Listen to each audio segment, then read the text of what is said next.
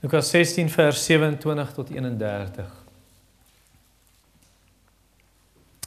En die tema op die skerm daar, 'n pleidooi uit die hel. The theme on the screen, that word pleidooi, it means a plea from hell. Kom ons gaan na die Here in gebed. Hemelse Vader, ons kom dan nou weer in die teenwoordigheid en gebed en vra dat die Gees ons nou sal lei en met ons sal praat en vir ons die waarhede van die heilige woord bekend sal maak. Want ons lees dit, ons sien die woorde, ons kan dit uitspreek, ons kan die lyn van 'n argument volg, maar ons het geestelike insig nodig. Dat hierdie dinge regtig ons lewens aanraak tot in die diepte van ons siel en ons lewe verander deur die werking van die Heilige Gees. Ons bid dit in Jesus naam. Amen. Ou teoloog of 'n prediker, ek het probeer kyk wie het hierdie gesê. Ek het dit in 'n boek van J.C. Ryle gelees. En mense skryf dit toe aan Thomas Hobbes, maar ek het gesoek in die boek waar hulle sê dit is, dis nie daar nie. So ek weet nie wie dit gesê nie, maar die stelling gaan, of die aanhaling, hell is nothing more than truth known too late. Hell is truth seen too late. Jy het die waarheid gesien, maar te laat. Nou hier is die ryk man in Lukas 16 en hy pleit vir homself. En dan later pleit hy vir sy familie wat nog op aarde is, vir mense wat hy op aarde geken het, maar dit is te laat. Dit is te laat. So kom ons kyk na sy versoek, die ryk man se versoek, in vers 27 en 28 van Lukas 16. En hy sê, dis nou die ryk man vir Abraham, hy is in die hel, Abraham in die hemel, ek bid u, of ek pleit by u, ek smeek u vader Abraham, Vader, om hom na my vader se huis te stuur. So stuur vir Lazarus asseblief. Laat hy net gaan na my pa se huis toe en my broers gaan waarsku, vers 28, want ek het 5 broers om hulle dringend te waarsku, sodat hulle ook na hierdie plek van pyniging kom nie. Toe sê Abraham vir hom, hulle het Moses en die profete, laat hulle na die luister. Maar hy antwoord, nee vader Abraham, maar as iemand uit die dode na hulle gaan, sal hulle bekeer. Maar hy sê vir hom, as hulle na Moses en die profete nie luister nie, sal hulle nie oortuig word al sou iemand ook uit die dode opstaan nie. So ons kyk na die ryk man se versoek eers in vers 27 en 28, maar baie van julle wil die storie hoor. Want jy val nou hier in die middel, ergens, to be continued, en jy weet nie, waar is ons? So wat gebeur het, Jesus vertel hierdie storie van 'n baie ryk man, en hy eet elke dag beestert en hoenderbiryani.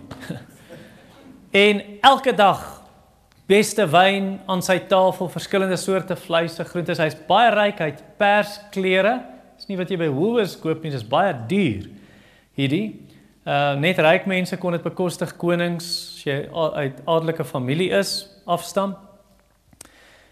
En hy het fyn linne vir sy klere, fyn Egiptiese linne wat ook baie duur was, is sekerlik sy onderkleed gewees, is duurder as jou bokleed. En daar's 'n baie arme man wat elke dag by sy poorte lê. Iemand het hom daar neergesit of niemand meer vir hom wil sorg nie. Hy het swere aan sy liggaam, oral oor sy liggaam, en hy wens net, as daar net iets van die ryk man se tafel afval, dan kan hy dit miskien eet. Maar dit word nie eers eintlik vir hom gegee nie, die honde eet meer as hy. Die honde kom lek sy swere, wat nou natuurlik dalk bietjie streelend is, maar is nie goed nie, want 'n hond se bek is vuil, so hy gaan kieme kry, hy gaan siektes, hy's klaar siek, dit gaan erger word. En uiteindelik gaan hy dan dood, moontlik van die honger, en definitief van sy siekte, en dan gaan die ryk man ook dood, maar dan sê die Jesus sê in die storie, die ryk man het 'n begrafnis. So dit impliseer die arme man het dalk nie eens 'n begrafnis nie, dalk smyt hulle hom op die ashoop, of sommer in 'n commune tipe graf, weet 'n communal grave, gesamentlike massagraf, of weet nie. En dan gaan die ryk man se siel hel toe, na 'n plek van pyniging sê dit, en die arme man, Lazarus, sy siel gaan na 'n plek van vertroosting en vreugde, waar Abraham is, en Isak en Jakob, Ons lees nou net van Abraham daar, en hy lê teen sy bors, soos hulle gelê het, as hulle op 'n ete het saam, dan lê jy mos op jou elmboog in daai tyd, sit nie om 'n tafel nie. Lê op jou elmboog, en hierdie ou is langs jou voete agtertoe, en so dis asof Jesus sê, hy is nie welkom by die ryk man se feesmaal en tafel nie, maar hy is welkom by die hemelse feesmaal. En dan, wanneer hierdie ryk man gepynig word, hy kyk op en ons 'n groot kloof tussen die twee plekke. Ek noem dit nou hemel en hel, as ander wat nou nie gaan saamstem met my nie, maar ek glo dis wat dit is. En dan sien hy daar vir Abraham en Lazarus, hy herken hulle herken hom ook, en dan sê hy, maar asseblief, ek ly verskriklik in hierdie vlamme, stuur net vir Lazarus. As hy net sy vinger in 'n bietjie water doop, en net bietjie water op die punt van my tong sit, dat ek net bietjie verligting kan kry, iets kan hê. En dan sê Abraham, nee, ons kan nie.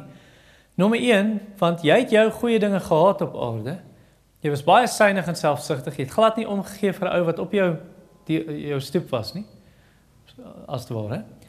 En hy het baie gelei op aarde, en nou is hy hier, en hy word vertroos, hy het nou vreugde, en jy ly nou die rolle omgeruil.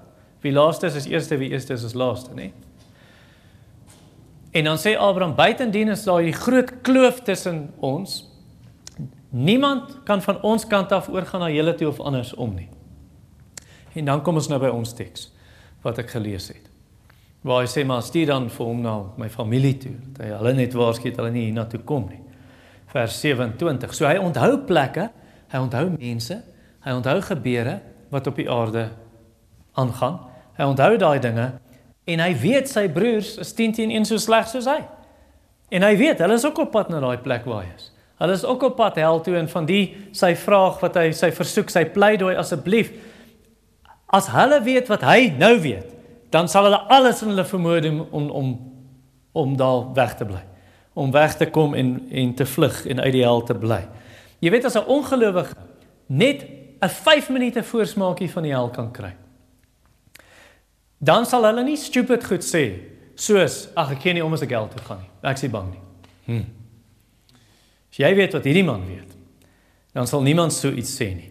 Hierdie ryk man, hy voel die pyn aan sy siel, onthou sy liggaam is nie daar nie, maar sy siel, want die teks sê, sy liggaam is begrawe, hy voel dit tot in sy siel, en daar is vir hom geen verligting nie, nie 'n druppel water nie, en dan sê hy, maar kyk, as dit nie vir my is nie, dan soek ek dit vir my broers, ek wil ten minste hê, hulle moet nie na hierdie plek toe kom nie, maar hulle sonde dryf hulle soos afkop hoenders na afgrond toe, want hulle gaan net voort, soos iemand sê, carry on regardless, gaan net voort met 'n lewe van sonde, ek gee nie om wat se waarskuwings daar is nie, jy is in groot moeilikheid, as jy vandag so redeneer, veral na hierdie preek, as jy gehoor het en geweet het, en jy gaan net voort met die sonde. Jy sien, as hulle so sterf, jy keer nie terug nie. Dante het gesê in sy Inferno, Divine Comedy, abandon all hope, ye who enter here. Dit stel hom voor, moet seker staan bo die poorte van die hel. Abandon all hope, you who enter here. As jy daar ingaan, jy kom nie uit nie. Daar is nie ontsnapping nie. Jy is vir ewig sonder hoop. En as ons hierdie ryk man se smarte verstaan, as ons soos die ryk man die smarte van die hel begryp, dan wanneer ons mense waarsku, wanneer ons met mense praat oor die hel, sal ons nie koud wees nie. Ons sal nie klinies voorkom. Hier's 'n preek oor die hel vanoggend, ek wil julle waarsku, is 'n verskriklike plek. En jy moet nie so intoe gaan nie, hoor. Ek dink nie hulle wil daar wees nie. Dis koud. Dis klinies. Moet ons nie soos die apostel Paulus wees, 2 Korintiërs 5 vers 11, omdat ons die vrees vir die Here ken, oortuig ons mense. Dis asof jy aan sy klere wil vat en sê, ek kan nie jou los nie, ek moet jou oortuig, jy moet vlug na Christus toe. Jy moet draai na die Here Jesus in geloof. Jy moet glo in Jesus wat vir jou gesterf het, vir sondaars. Jy moet jou bekeer van jou sonde. Ek onthou toe ek eenmaal 'n preek geluister het van D.A. Carson, en heel aan die einde, toe beskryf hy Openbaring 14, waar 'n parskyp, jy weet in die ou dae, soos 'n sementplaasdam, en dan gooi hulle die druiwe, is net 'n lae muurtjie, en dan sal gaatjies oral om die klip, waar die wyn nou kan uitloop, of die sap eintlik. So jy gooi al die druiwe daarin, en dan hou jy vas aan 'n tou boor jou, en jy skaalvoet, en jy trek jou rok op, en bind jou beld vas, en dan trap jy nou die druiwe uit. Dan beskryf Openbaring 14, hoe die goddelose in daai paarskyp gewerk word, en hoe Jesus Christus hulle trap, laat hulle bloed vloei in die strate so hoog soos die perde se toons, vir 200 myl, wat se 320 kilos.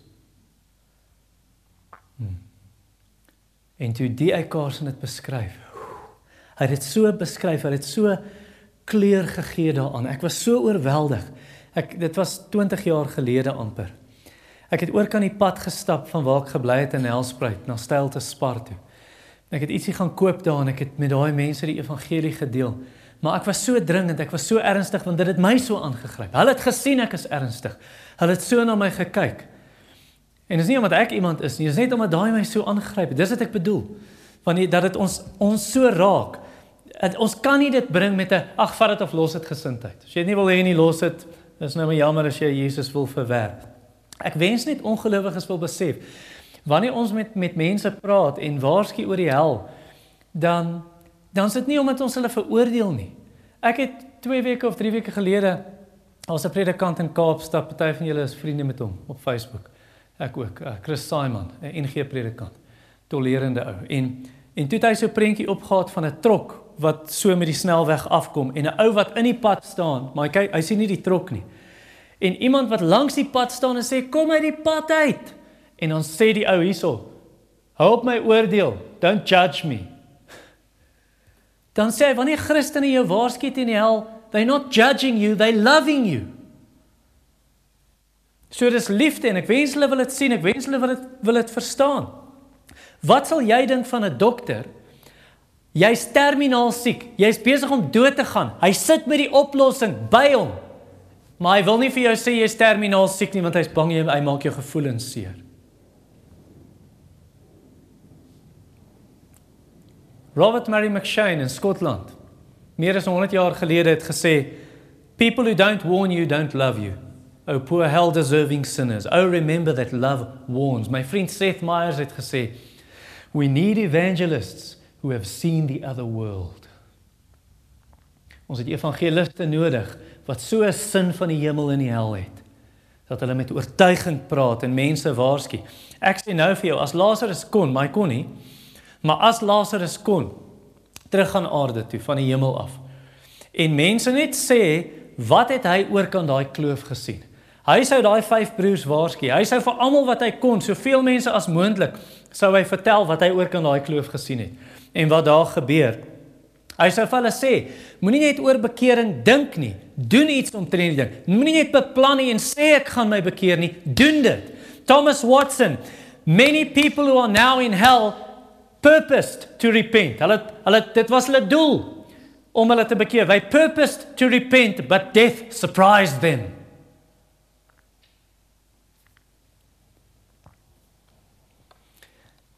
Lazarus, as hy kon aarde toe kom, sou hy ook vir die 5 broers iets anders sê, en vir almal wat hy kon, sou hy vir mense vertel van die vreugdes van die hemel. Hy sou vertel hoe wonderlik dit is. Hy sou vir hulle sê dat jou idee wat jy sien, wat Hollywood vir jou gee van vet engeltjies, wat eintlik babetjies is, met vlerkies, wat nie groot genoeg is om hulle gewig te dra nie, en hulle sit op wolkies, en hulle speel goue harpies, en daar's net wit lig, en jy kan eintlik nie mooi sien wat aangaan nie. Dis nie 'n Bybelse idee van die hemel nie. Lazarus sou vir jou vertel dat jou gunsteling vakansiebestemming, en kuier met vriende, en geselligheid, en heerlike etes, en braai, en potjie, en restaurante, dis maar net 'n skaduwee. Dis net 'n skaduwee, dis nie die regte vreugde nie. So C.S. Lewis geskryf het in The Chronicles of Narnia. No, that was the shadow of England. This is the real England. That was a shadow of wat ook al jy op aarde. Dis net 'n skadu van die wonderlike dinge wat die Here in die skepping gee. Die regte ding is daar. Dis net 'n skadu, daai Stormsriviermond, daai Meyringspoort, daai Switserse Alpe, daai Grand Canyon, dis daai Tafelberg, daai Wes-Kaapse mooi berge. Dis net die skadu weer. In die hemel swem jy in 'n oseaan van God se, die rykdom van sy liefde en sy lieflikheid en sy majesteit en sy heerlikheid en sy geregtigheid en sy sterkte en sy goedheid en sy guns en sy seën. Jy vergeet heeltemal van self, soos Charles Wesley gesê het, lost in wonder, love and praise. Asof jy net verdwaal in God se liefde. En sy wonder en sy blydskap, jy bewonder hom, en hoe langer jy in sy teenwoordigheid is, hoe groter word die lof, hoe wyer en hoe dieper word die liefde en die dankbaarheid, want jy sien meer, jy ontdek meer van hom, want hy is ewig, hy is oneindig, jy gaan vir ewig meer ontdek van hom, en skielik besef jy, nou weet ek, op aarde het ek geweet, maar nou weet ek dat ek weet. Ek weet, dis hoekom ek gemaak is, dis my skepingsdoel. Dis hoekom God my gemaak het, is om hom te ken, om hom lief te hê, om hom te bewonder. Dis hartseer dat baie mense dit mis. Mense is so dwaas, dat ons 'n druppel heuning sal ruil vir ewige vreugde en blydskap in God. Dis tog wat die hemel is. God is sentraal, alles is oor hom. En nou soek ons 'n druppel heuning hier, 'n bietjie plesier hier. Ek wil hierdie hê, ek wil nie, ek sal eerder hierdie vat as daai, ek wil nie wag nie. Thomas Watson, hy het in die 1600s geleef. Weereens, hy sê, how foolish they are. They will drink a drop of pleasure to receive a sea of anger, a sea of wrath, a sea of judgment. Eerder my sondige plesier nou en later die hel, ek gee nie om nie. Tweedens is Abraham se antwoord, so dit was sy versoek gewees. Stuur Lazarus na my broers vir haar skele. Hier is Abraham se antwoord, vers 29 tot 31, ons het dit reeds gelees.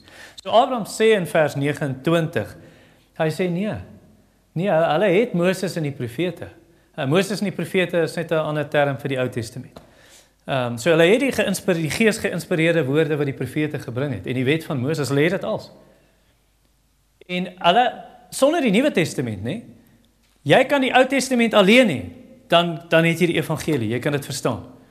Want Jesaja 53 praat van Jesus, hy is vir ons sonde deurboor en vir ons oortredinge is hy verbrysel. Die wonde wat op ons moes wees het op hom gekom, deur sy wonde het daar vir ons genesing gekom. So die lam is geslag. Ons lees van al die skadubeelde, die vooruitwysings, al die offers in die Ou Testament wys als na die finale offer wat gaan kom.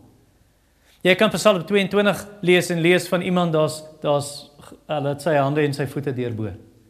Jy kan lees in Psalm 22 van hom wat uitroep, my God, waarom het U my verlaat? En die antwoord is in die Psalm, want U is heilig. Jy kan lees in Psalm 16 van hom wat begrawe is, maar sy liggaam gaan nie ontbind nie. En God sal nie toelaat dat sy siel in die doderyk neerdal nie. En dan gee hy hom lewe. En daar's volheid van lewe en daar's wonderlike lieflikhede aan God se regterhand. Dis wat Christus is.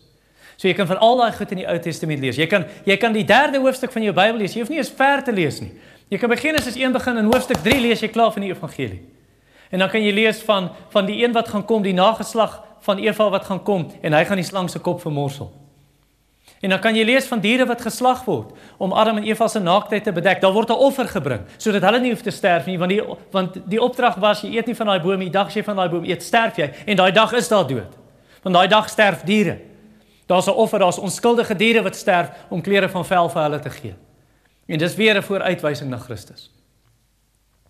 En daar's klomp ander tekste wat ons kan doen in die Ou Testament. En die Ou Testament kan vir jou waarsku teen die hel. As mense wat sê ja, die Ou Testament praat nie van die hel nie, oor dit doen. Jesaja 66 vers 24, is die heel laaste vers in Jesaja. Praat van die mense, die vlam hou nie opbrand nie, die wurm hou nie, die wurm sterf nooit.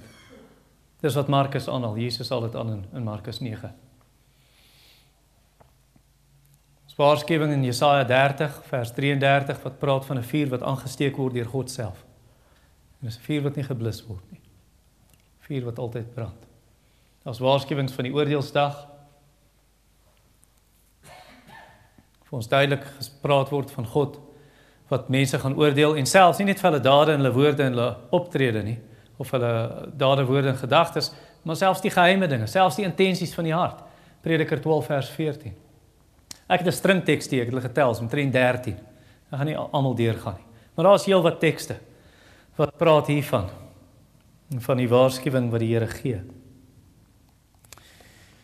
So, Lazarus, jou boeties het Moses nie profete. Hulle weet wat die Here van hulle wil hê. Wel, dis as hulle dit lees. Maar hulle weet. En jy, my vriend, en ek, het 'n Nuwe Testament by.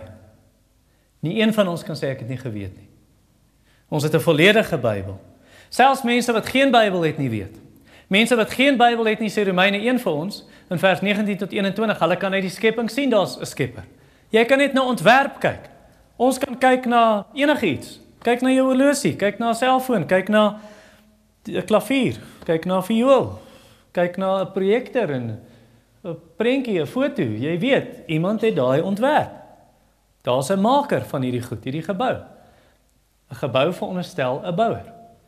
'n Skepping veronderstel daar's 'n skepper. So hulle weet daar's 'n skepper. Hulle weet daar's 'n oordeelsdag wat kom. Romeine 2 vers 14 en 15 sê hulle te gewete. Hulle weet wanneer hulle steel of jok, dis verkeerd. Hulle gewete plade. So daar's 'n mini hofsaak wat hier aangaan. En hulle weet daar's 'n groot hofsaak wat kom. Romeine 1 vers 32 sê dit. Hulle weet jy verdien nie dood vir hierdie dinge. Maar ons is baie meer bevoordeel, reg? En ons gaan 'n swaarder oordeel ontvang. Hoekom? Want ons weet meer. Ons het die Bybel. Daai mense in 'n inboorling ergens op 'n eiland, nie die Bybel nie, maar hy weet God bestaan, maar ons het 'n Bybel. Ons het 'n Bybel. So ons sal swaarder geoordeel word as ons nie bekeer nie. Jesus sê dit. Ons het dit gesien verlede jaar ergens, ek kan nie onthou wanneer nie. Ek het Lukas 11 gepreek. Dat gaan meer draaglik wees op die oordeelsdag vir Sodom en Gomorra as vir Kapernaum. Want ek het hier wonderwerke in julle midde gedoen, sê Jesus. Julle het julle nie bekeer nie. As wonderwerke daar gedoen was, het lankal bekeer. Dan het hulle lankal bekeer. So ons gaan die swaarder oordeel ontvang. So wat doen jy? Kan ek jou vra? Wat doen jy met die Bybel wat die Here jou gegee het? Hy het vir jou Ou en die Nuwe Testament gegee. Dis nie genoeg dat jy die Bybel het nie. Die Jode het 'n Ou Testament gehad. Toe die Messias kom, al daai goed wat hulle in die Ou Testament gelees het oor die Messias, toe hy kom het hulle hom nie herken nie. Toe sê hulle maar hy kan nie die een wees nie. Alhoewel Jesaja gesê het, hy sal nie skoonheid hê nie, hy gaan nie 'n mooi voorkoms hê nie. Hy is soos 'n wortel uit droë grond. Nie iemand spesiaal om na te kyk nie, maar hy is die seun van God. Maar hulle wou dit nie glo nie. Hulle was onkundig, hulle het hom gekruisig.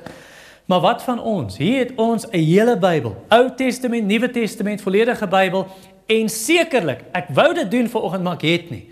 Sekerlik het die meeste van ons meer as een Bybel. Wat ek wou doen, ek weet nie eens waar, daar's die sak reg langs Jennifer.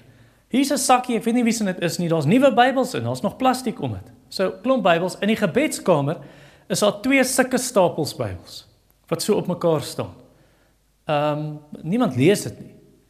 En ons moet op 'n manier dit uitgee, maar ek dink as ek alles saam sal sit, sal dit omtrent so hoog staan, die 2 stapels plus daai klomp. Wat doen ons met dit? Wat doen ons met die woord wat die Here ons gegee het? Ek wil vir jou sê, al 100 Bybels sal jou nie help as jy dit nie lees nie. Maak nie saak hoe baie jy het nie. Baie mense gaan verlore met die Bybel onder die arm. Charles Spurgeon het gesê, there is dust enough on some of your Bibles so you can write the word damnation with your finger. Party mense hier se Bybel het stof op want jy lees dit nie. Jy kan verdoemenis op dit gaan skryf met jou vinger. J.C. Ryle het gesê, the saddest road to hell is that which runs under the pulpit, past the Bible, through the midst of warnings and invitations. Okay, so ons moet ons Bybel lees, reg? Maar dit is nie genoeg om dit te lees nie. En as jy nie kan lees nie, ek verstaan, doen dan audio Bybel, luister dan die Bybel. Maar dit is nie genoeg dat ons dit lees nie, want Jakobus sê dit help nie ons hoor net die woord nie, ons moet dit doen. Ons moet daders van die woord wees, doeners, sien ek sê die 2020 vertaling. Ons moet dit gehoorsaam. Maar God se vereiste is volmaaktheid. God vereis 100% gehoorsaamheid.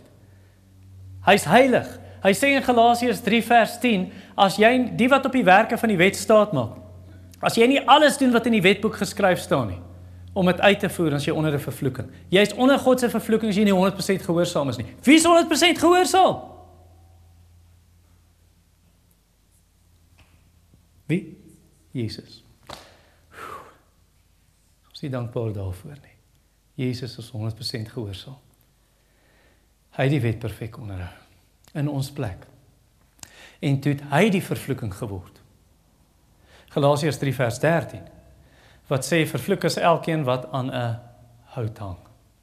Ons is vrygekoop van die vloek wat die wet meebring, want daar staan geskrywe, en dan haal hy daai stukkie aan. So Jesus het die vervloeking geword in die plek van sondaars, en as jy in die Here Jesus vertrou as jou verlosser, jou geloof is nie in jou goeie werke nie, jou geloof is nie jy probeer jou beste nie, jou geloof is nie in jou Bybel lees nie, jou geloof is nie in jou gebede nie, jou geloof is in Jesus Christus. Dan staan nie meer oordeel vir jou nie. Daar's geen veroordeling meer vir die wat in Christus Jesus is nie, Romeine 8 vers 1. Dan aanvaar die Vader Jesus in jou plek. Jesus se perfekte lewe. Jesus staan voor jou. Cut and paste. Sy perfekte rekord op jou boeke. En dan jou sonde op sy boeke. Kolossense 2 vers 14. Die rekord van skuld wat teen ons gestaan het, is aan die kruis vasgenaal. Betaal. Betaal. As hulle jou elektrisiteit kom afsny, en jy het betaal, dan vat jy daai strokie en sê, is betaal. Sit aan. En as Satan jou kom versoek en sê, ja, jy slegte sondaar, dan vat jy daai strokie van Jesus se kruisdood en jy wys, is betaal. Ten volle. Dit is volbring, het Jesus gesê, toe hy aan die kruis gehang het. So, wat is jou plig? Bekeer jou en glo die evangelie. Ontvang Jesus as jou persoonlike verlosser. Beskou al jou sonde as gemors, en dan beskou jy al jou goeie werke as gemors. Soos Paulus, beskou dit as trek. Ek soek net Christus. En dan sal hy my verander om goed te doen deur die Gees. Evangeliese heiligmaking, wat ek vanaand oor gaan preek. Evangelical holiness. Om waarlik uit die evangelie gehoorsaam te wees, en nie uit my eie pogings nie. Te dink ek kan hom daardeur beïndruk nie. En dan groei jy in die Bybel. Dan groei jy in die Bybel, en jy lees dit bidtend, en jy spandeer tyd met die Here, en jy kan vra hom, help my op hierdie pad, en jy vra die Heilige Gees se hulp, en hy kom werk karakter in jou, vrug van liefde en blydskap en goedhartigheid en vriendelikheid en selfbeheersing en sagmoedigheid en al daai goed. En ja, dis 'n proses, en dan val jy en jy staan weer op, want die regverdige val 7 keer, staan elke keer op, Spreuke 24:16, en dan gehoorsaam jy weer, en dan sondig jy weer, jy het berou daaroor, en jy bely jou sonde, en as ons sondes bely, hy is getrou en? Hoekom nie genadig nie? Hoekom sê dit nie, hy is getrou en genadig om te vergewe nie? Regverdig beteken mos eintlik hy moet jou nou straf. Hoekom sê dit regverdig? Want iemand staan in jou plek. En die straf is klaar uitgedien. En God is regverdig. Hy het Jesus gestraf in jou plek. En nou, vergewe hy wanneer jy kom na Jesus. Dis wonderlik, nie? Ek weet ons weet hierdie goed. Dis Evangelie 101. Dit is graad 1. Maar is goed om weer te hoor, nie? Hoe wonderlik. Dis nie wat die Halleluja lied sê nie. Van, vertel my dieselfde tyding. Sê dit weer vir my. Ek vergeet so gou. Ek soos die oggenddou wat gou wegsmelt. As die son warm skyn, 9 uur is die dou weg. Nee, vroeër, nee. Vertel my weer die ou tyding. The old story. Nou, hierdie ryk man het nie gedink dis genoeg nie. Hy het gesê, nee, al daai goed het jy nou gesê het van die Bybel, want die Bybel sê al hierdie goed vir ons. Nee, dis nie genoeg nie. Die Ou Testament is nie voldoende nie, maar Paulus sê dit is. Die hele skrif is deur God ingegee. Is nuttig vir lering en bestraffing en teregwysing en onderwysing in die geregtigheid. Dis genoeg. Dis genoeg, Timoteus, dat jy gered kan word. Dit kan jou daai kennis gee wat lei tot verlossing deur geloof in Jesus. Maar die ryk man sê, nee, dis nie genoeg nie, hulle moet 'n wonderwerk sien. Iemand moet uit die dood opstaan. Dat Lazarus uit die hemel gaan. As iemand uit die hemel kom, wat fantasties, of iemand kom uit die graf uit, dan sal hulle glo. Ek sê vir jou, al staan 'n dooie man op voor 'n ateïs se oë, hy sal nie glo nie. Al word mense in hierdie sekulêre samelewing van ons al genees die Here siekes bo-natuurlik, mense sal nie glo nie. Al word demone uitgedryf en bose mense in hierdie slegte en donker omgewing waar die woonbuurt waar die kerkgebou geleë is, mense sal nie glo tensy God geloof in hulle harte werk. Dis 'n gawe van God. Dis 'n gawe van God. Filippense 1:29 is geskenk dat jy kan glo. Efesiërs 2 vers 8 uit genade is jy gered deur geloof. Dis nie uit jouself nie. dit is 'n gawe van God, nie uit die werke nie, sodat niemand mag roem nie. As God nie bekering skenk nie, hulle is in die mag van die duiwel. 2 Timoteus 2:25, God mag hulle miskien bekering skenk, nadat hulle gevang is in die vangnet van die duiwel om sy wil te doen. As God nie dit skenk nie, dan gaan hulle sê, ag nee, hy was nie regtig dood nie. Hy het opgestaan, maar ons weet hy was nie dood nie. Nee, dit is die evolusie van die mens se gene, dis wat gebeur. Het mense se gene, dis hoekom mense daai ou gesond geword het. Daar's niks met bonatuurlike goed en wonderwerke en towery wat jy glo nie. Of anders sal sê, ja, dit is net towery. Dis net towery, is oorverblindery. Nee, soos party mense dink van wonderwerke. Ja, hulle het goed gedoen dat jy nie eintlik, hoekom kon Farao se towenaars, hulle kon ook die 10 plaag doen. Ten minste die eerste paar. Ja, het jy ooit gewonder, hoekom kon hulle dit nie omkeer nie? Hulle maak die probleem erger. Hulle het paddas gemaak, kom ons maak nog paddas. Maak die probleem erger vir jou eie land. Nee, dis deur Satan wat hulle hierdie gedoen. Jesus dryf demone uit deur die duiwelse mag. Of hulle sal sê, nee, dis klimaatsverandering. Nee, of die 10 plaag. Nee man, dit is nie wonderwerke gewees nie. Daai was net die Nylrivier, daar was rooi alge in die rivier. Dan lyk dit soos bloed. Dis 'n natuurlike verskynsel, dis nie 'n wonderwerk nie. Hulle kom en wil vir ons vertel dat dis die langtermyn effek van medikasie. Daai ou het gesond geword, daai medisyne hy het mos lankal dit gedrink, dit was nog in sy stelsel, dis hoekom hy beter geword het. Nou ek weet die Here kan medikasie gebruik, maar hierdie ouens sal enigiets uitdink. Hulle wil net nie aanvaar as 'n wonderwerk nie, of dit is die energie van die heelal. Selfs die Jode het verskonings gesoek vir Jesus se wonderwerke. Toe Jesus wonders kom doen het, nee, hulle het nie sy wonders geglo nie. Abraham sê, hulle sal nie glo al staan iemand uit die dood uit op nie. Weet julle van ergens wat iemand uit die dood opgestaan het, glo hulle nie? Ek dink daar is so iets in die Bybel. Daar was 'n ander Lazarus wat uit die dood opgestaan het. Het hulle geglo? Ja, so 'n paartjies het glo, die res het sommer gaan aangee. So dis duidelik, het voor hulle oë gebeur. Die ou is 4 dae dood al. Hy stink al. Nou staan hy op uit die dood, Jesus spreek het 'n woord. Daarom het hy gesê Lazarus kom uit. Iemand het gesê as hy nie gesê het Lazarus kom uit nie, sou al die dooies uitgekom het. Hulle het nie geglo nie. Hulle het hom gaan aangee te maak hulle planne om hom dood te maak. Sommige vir Lazarus ook doodmaak. Dink hulle Jesus kan hom nie weer opwek nie. Ja, en toe Jesus uit die dood opstaan. Nee, nie geglo nie. Nie geglo nie. Eerder geld onder deur die tafel gegee vir die soldate en gesê, man, sê net, die disippels, julle het aan die slaap geraak, toe steel die disippels sy liggaam, terwyl julle geslaap het. Nie geglo nie. Abraham is reg, al staan iemand uit die dood op, hulle sal nie glo nie. As hulle nie die skrif glo nie, vergeet dit. Hulle sal nie die waarheid van God se woord glo nie. As God uit die hemel praat, en hulle staan reg daar om Jesus, en hulle hoor, hier praat God uit die hemel, Johannes 12:28 en 29, en hy sê, ek het my naam verheerlik, en ek sal dit weer verheerlik. Het hulle geglo? O nee, dis donder weer. Verskonings. En in dieselfde asem, buiten dat hulle Jesus se wonders ignoreer, in dieselfde asem soek hulle meer. Nee, maar ons wil nog wonderwerke sien, anders kan ons nie glo nie. Wys ons 'n teken. Jesus het al hoeveel tekens gedoen. Jesus sê vir hulle 'n slegte en owerspelige geslag. Julle pleeg geestelike egbreek, man. Julle wil nie die Here dien nie. Ek gaan nie vir julle nog wonders wys nie. Die enigste teken wat julle sal kry is die teken van Jona. Hy was 3 dae en 3 nagte in die vis. Hy het uitgekom, ek sal 3 dae en 3 nagte in die aarde wees, ek sal weer terugkom. En selfs toe dit gebeur te glo hulle nie. Soek wonders, soek nog wonders, wys ons. Sê Paulus in 1 Korintiërs 1 vers 22, die Jode soek tekens. Hulle soek tekens, anders wil hulle nie glo nie. Maar ek sê vir jou, wonderwerke kan nie geloof skep nie. Abraham sê dit ook. Al staan hulle uit die dood op, hulle sal nie glo nie. Wonderwerke kan nie geloof skep nie. Hoeveel plaag het Farao gesien? Almal van ons weet, selfs die kinders hoop ek. Het hy geglo? Nee.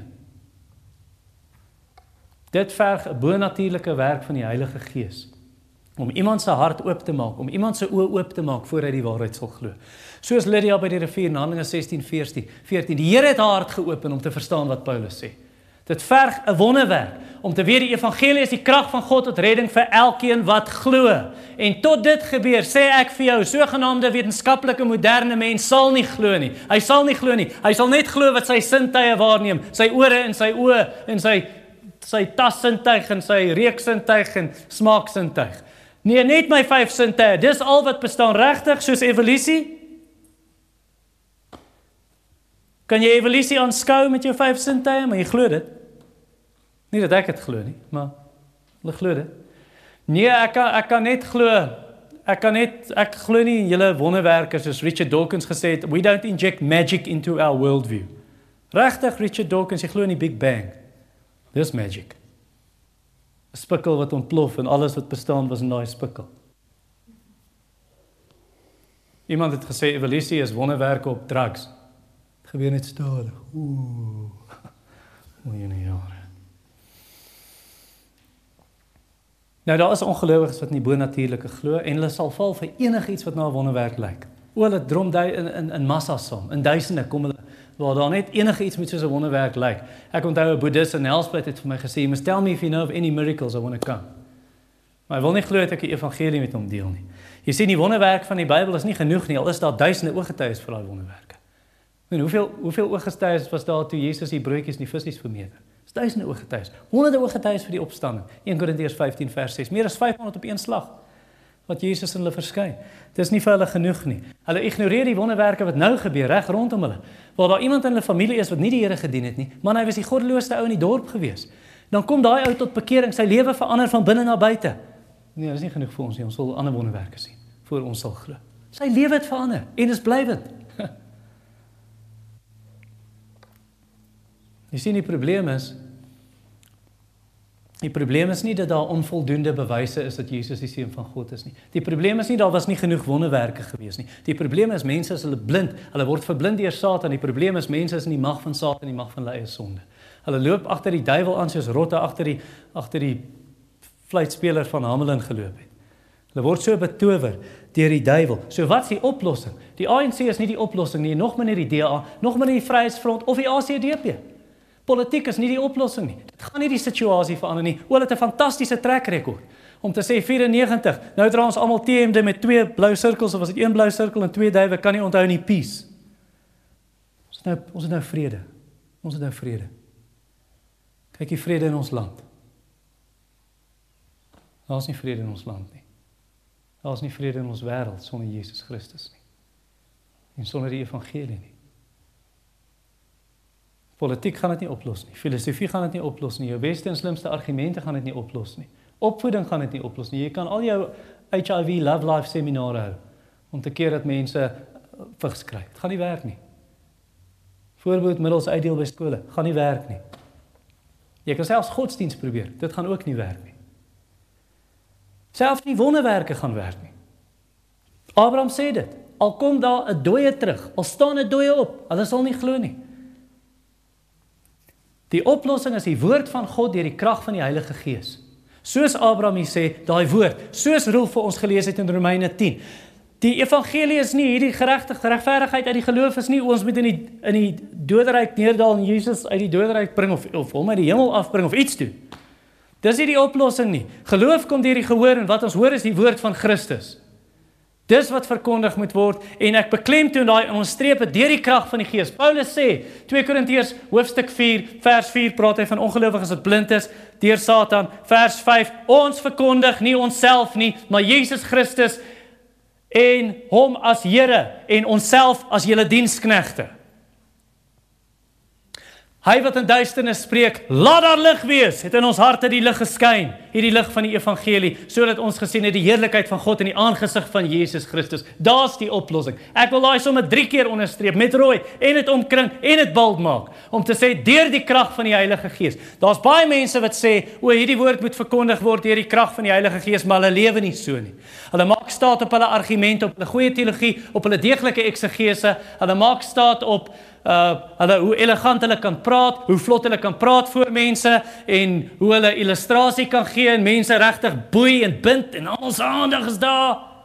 So 'n stemme wissel. Ek moet fluister as ek preek, dan het ek jou aandag en dan moet ek. Nou het ek julle aandag. Want nou het ek stilte gebruik. Baie maak staat op al daai goeie. Ek praat nie teen goeie teologie nie. Ek praat nie teen deeglike eksegese wat ons die teks moet bestudeer nie. Dis nie onbelangrik nie, want die Heilige Gees seën nie iemand se sedeles nie. Die Heilige Gees seën nie iemand wanneer hy preek, maar dis sy eie woorde wat hy uitdink of vals prediking nie. Die Heilige Gees seën die woord. Die Heilige Gees seën waar Jesus verkondig word, waar Christus vir mense gewys word uit die woord. Dis wat die Heilige Gees sal seën. So dis belangrik dat ons dit reg preek, maar die Heilige Gees vra meer as net suiwer prediking. Die Heilige Gees vra 'n prediker wat in afhanklikheid van hom sal lewe. Hy vra 'n prediker wat nie staat maak op sy notas en staat maak op my aanbieding was knap en ek het dit reg gedoen. Hy soek nie dit nie. Hy soek 1 Korintiërs 2 vers 1 tot 5 waar Paulus sê in vers 1 hy het na dit gekom met vrees en bewering. Of dit is vers 3, vers 2 sê ek het my voorgenem om niks anders onder julle te ken nie as Jesus Christus en hom as die gekruisigde. Die woorde wat ek gebring het was nie menslike woorde en menslike insigte, menslike wysheid en filosofie soos die Grieke nie. Ek het die evangelie verkondig in die betoning van die Heilige Gees en van krag. Sodat mense se geloof nie sal rus op die werke, op die wysheid van mense nie, maar op die krag van God.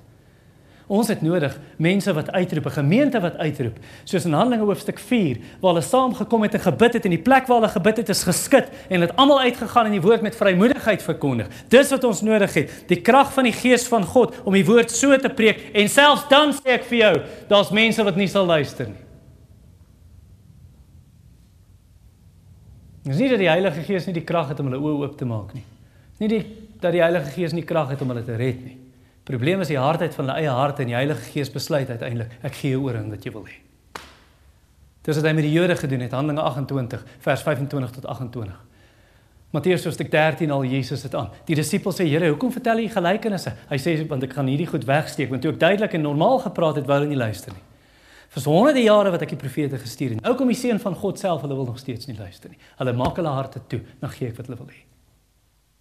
Nou verhard ek hulle harte, net soos Farao. Verhard sy hart, verhard sy hart, verhard sy hart, God verhard sy hart.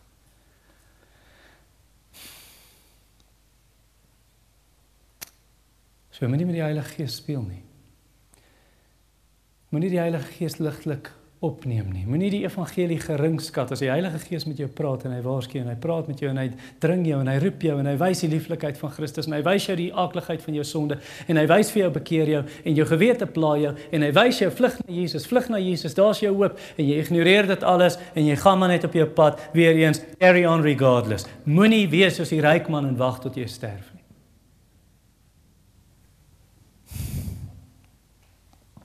Jy het net een lewe. Ek wens ek kan ons almal so in my arms vat en net sê, kom saam.